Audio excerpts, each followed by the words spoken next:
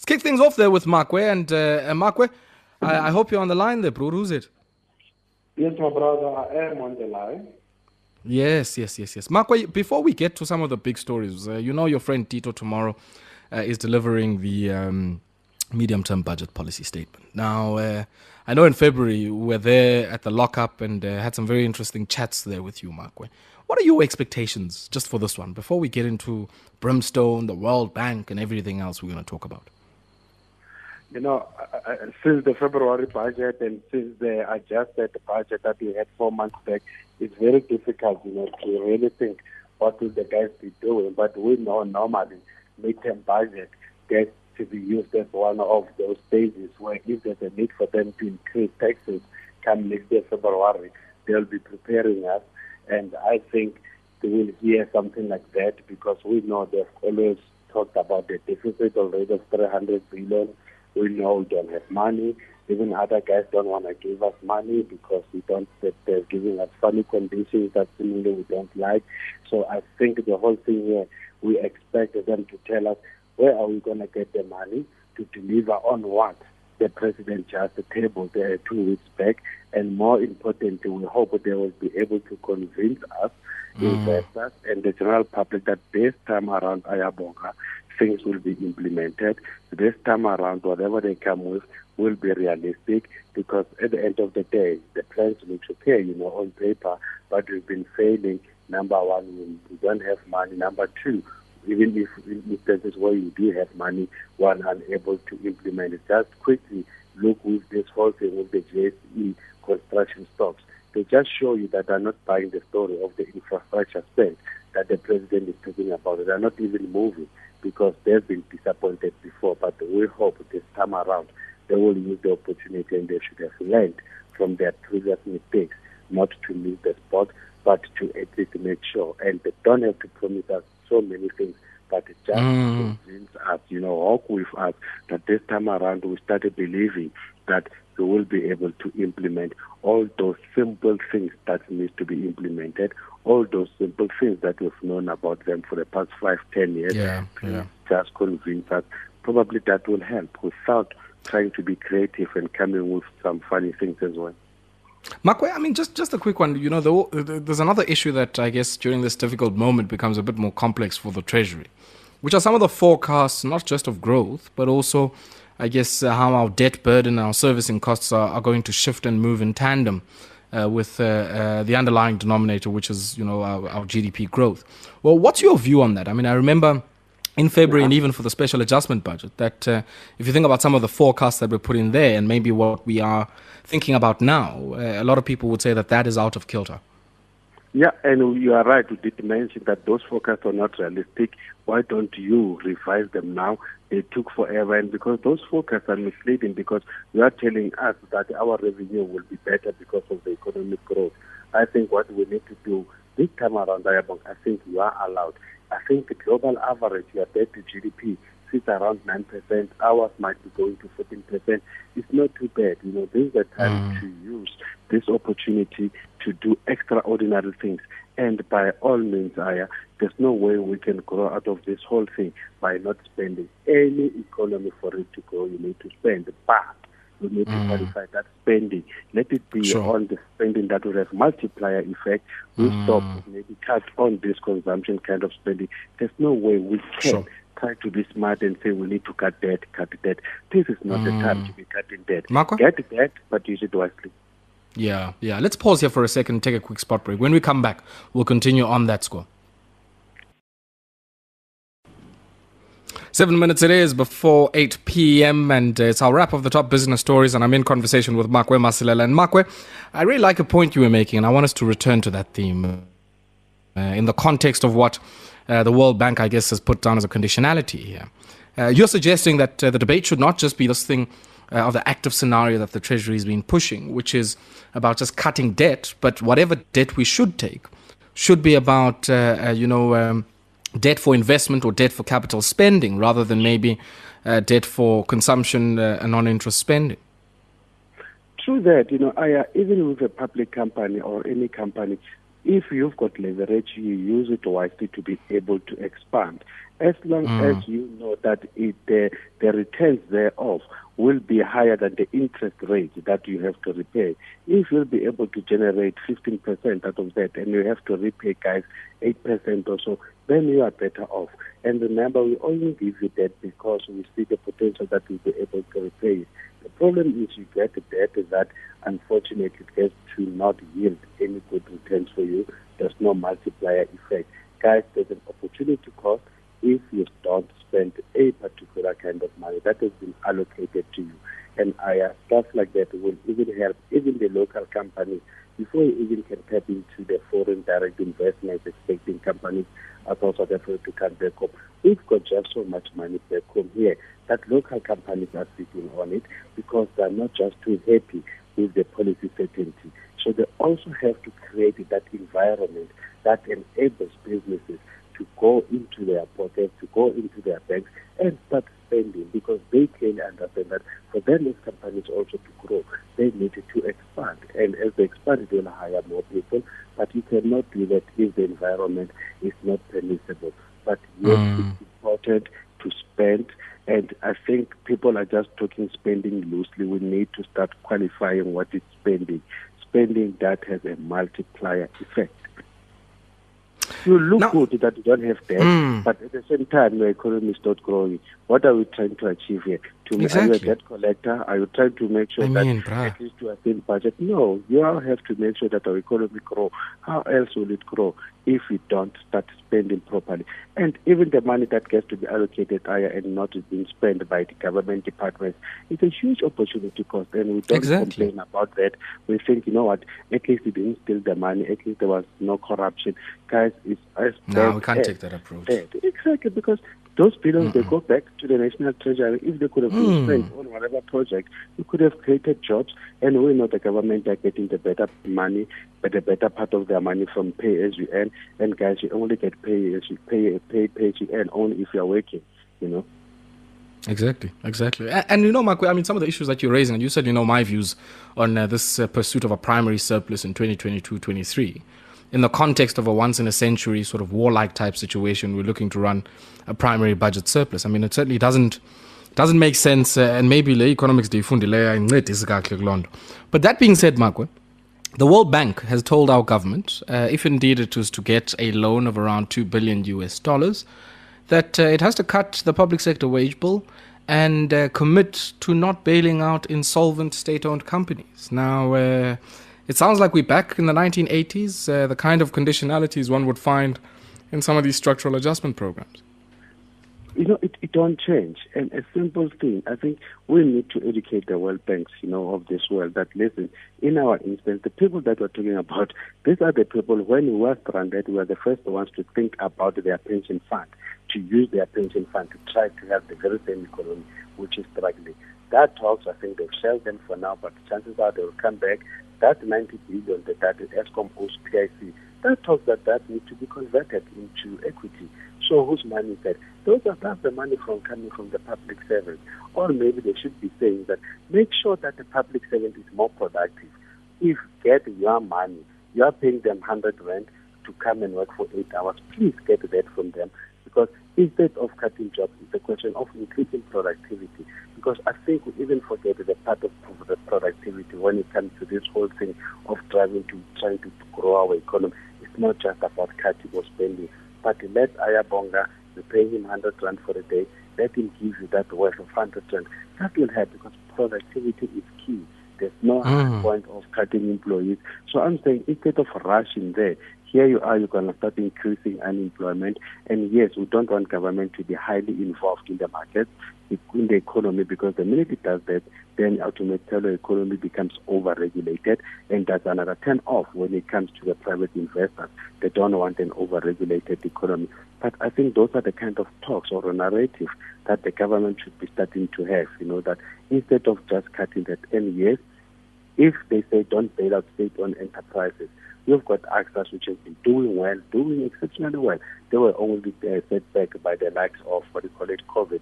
The guys are looking for almost 3.5 billion for the next coming 3 years. So are you saying somebody like that must not be helped? Because up until before COVID, the guys for the past 26 years have been doing well. So we need to qualify these things, that, hey, don't just apply a blanket thing and say, don't bail out this, don't bail out that.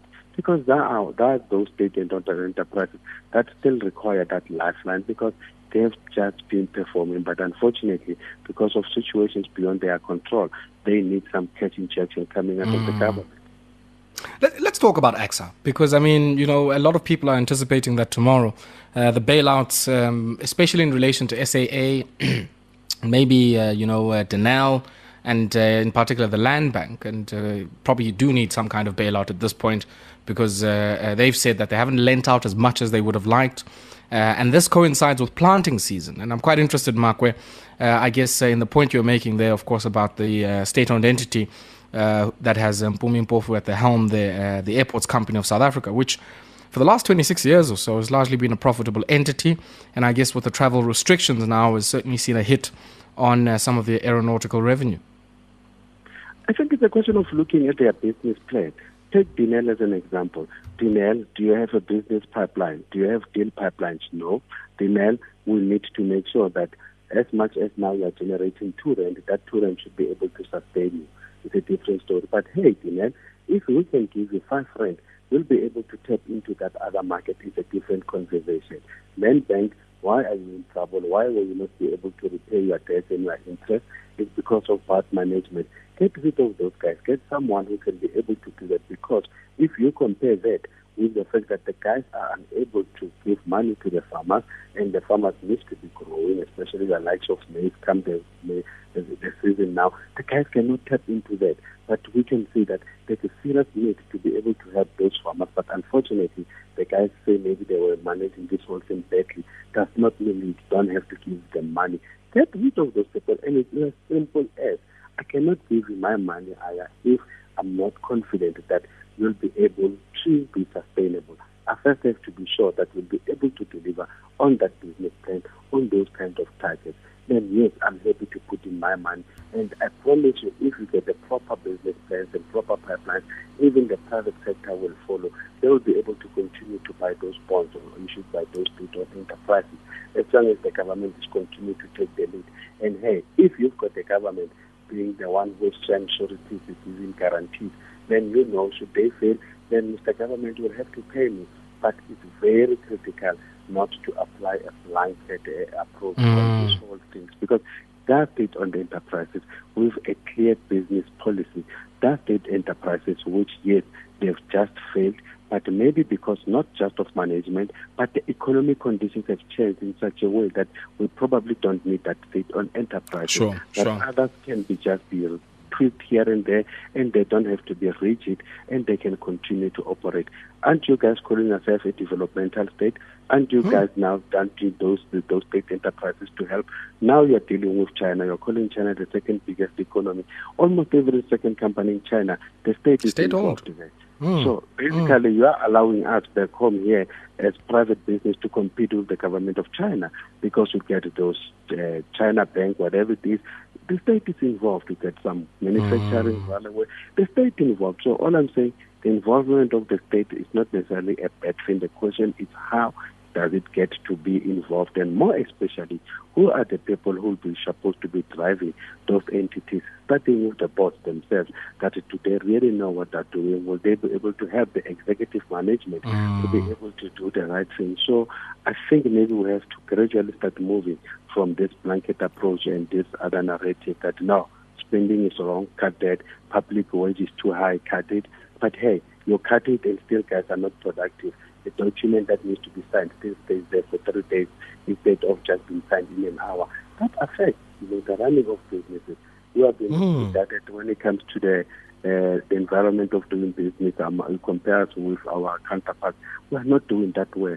Those are smaller things that we need to look at. And I think me and you and the listeners, else those who are still fortunate to have a job, make sure that we increase productivity, because the economy is not just about the government. It's us as well, the workers, to make sure that we deliver quality and at the right time as well. That should help going forward. Makwe, I want to talk about this company, and I mean, I always say, and I'm not afraid to say this, well, one of my favorites in the marketplace, the investment company based out in the Western Cape, Brimstone. And, these are the guys who invest and give our finance minister who sits in Magoebaskloof his favorite pilchards and a few other, I guess, Ocean's economy interests. And that's Brimstone. And they invested in 2005 in Life Healthcare, bought it at around 33 Rand a share. And it seems now they're set for a payday as they sell a stake there to pay down some debt. They did very well when it comes to that particular investment. They seek to cash almost over 1.3 or so billion. But now I think it's a question of they are not too happy with the economy going forward. The outlook, they're not just too happy. They feel that they need to reduce their debt.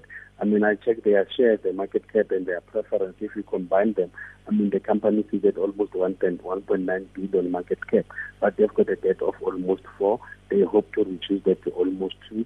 And remember, earlier this year, they managed to sell some of the shares from the Putuma Nasi kind of a thing to try to raise money to pay debt. So the guys themselves, they're saying, you know what, we'll be better off if we reduce debt and make sure that even if things get too prolonged, the economy is not looking okay going forward, but at least we don't have this huge debt. Guys, debt is not just the capital. What kills most people is people failing to pay just the interest component thereof. So it's very critical to make sure that you take enough debt that you will be able to save it. And worst case scenario, if you can only just even save it, the interest coupon, part of the thing, I think the lenders will be happy, because as long as you continue to pay them and they manage to get as much interest they can get from you, then they'll be happy. They want to close you down. And Makwe, when you look at an entity like this, I mean, they're looking to pay down, potentially now they might sort of be reducing their debt burden from around 4 billion to 2 billion Rand or so. What's the idea there, aside from maybe, I guess, trying to narrow the gap between the share price and, of course, the intrinsic net asset value? Is it also just about also giving something back to the shareholders on the back of this particular investment? Or is it about, I guess, strengthening the kitty and making sure that as things improve, you have enough of a war chest to be able to invest in a few acquisition opportunities? I don't think they will be having a war chest, because they'll be using the money to pay debt. But also what's important, giving back to shareholders, we don't expect the dividends or special dividends. But the most important thing, like you said, to reduce that discount, because ordinarily investment holding companies trade at a discount to their intrinsic net asset value. But the critical thing is the discount thereof. So if you can narrow that, then the share price automatically will go up. Remember, as a shareholder, I benefit when the share price appreciates, and also when I get dividends. So that will be another way to benefit me as a shareholder, that at least that discount will be reduced. And hey, they still have decent investments, like we mentioned in our intro.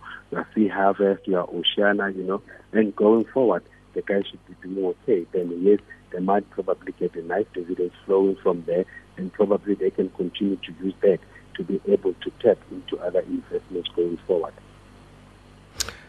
Then, Makwe, before I let you go, Subway. I mean, I remember seeing these guys a lot, I think about 5 years ago. Many of those, subs they used to sell, or those large sandwiches, foot-long sandwiches they used to sell. And a fascinating story here of, I guess, the meteoric rise of Subway franchises, one of the cheapest franchises to be able to operate.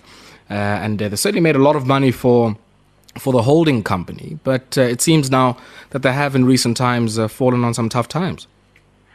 And I think that's the complaint that most guys have when it comes to these franchises, that we are basically working, for the franchisor.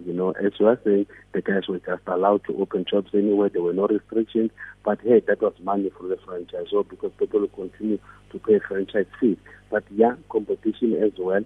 It was all nice and good talking about fresh, but now you get people who give you real fresh, not fresh that comes every week, So every time you succeed as any company, in any sector, you are opening yourself up to competition, and sometimes that competition can just do much better than you, and you end up having a situation where you lose the market share, or you can still continue to be the market leader, but unfortunately with them, they are feeling the heat. And as you say, those times it was a nice thing to sell. They should have managed to be able to change, which they are doing now lately, Wi-Fi, music, changing furniture, the nice look feel good, and that maybe will help them to at least retain some market share, but we don't expect them to continue to go back to where they were as the leaders of the industry. That I think is normal for any business, but yes, they also made some careless mistakes, by allowing stuff like that how do I end up competing with another subway,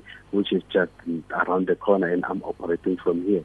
Then it becomes just so difficult for them. But yeah, in other areas as well, you don't even succeed, because areas like South Africa, you need to have them in an area where you have a serious footfall. And here, given our public transport system, it's very difficult. You have to go into a mall or a shopping center to be able to get one. But in areas where the public transport is just so perfect, and you see even the likes of Starbucks not doing so well, they come here because they have to be where you have a footfall. You cannot drive and park a car and go and buy Starbucks, get into a mall or just like Subway. We need it to be on our way to wherever, whether to work or whatever, then it makes our life much easier.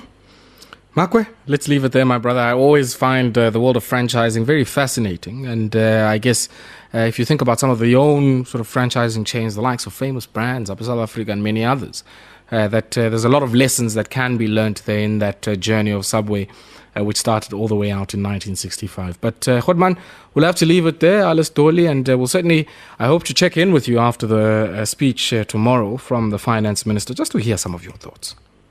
Sweet. Hey, tada. That there was Makwe Masilela, Chief Investment Officer at Makwe Fund Managers, helping us there for our business wrap.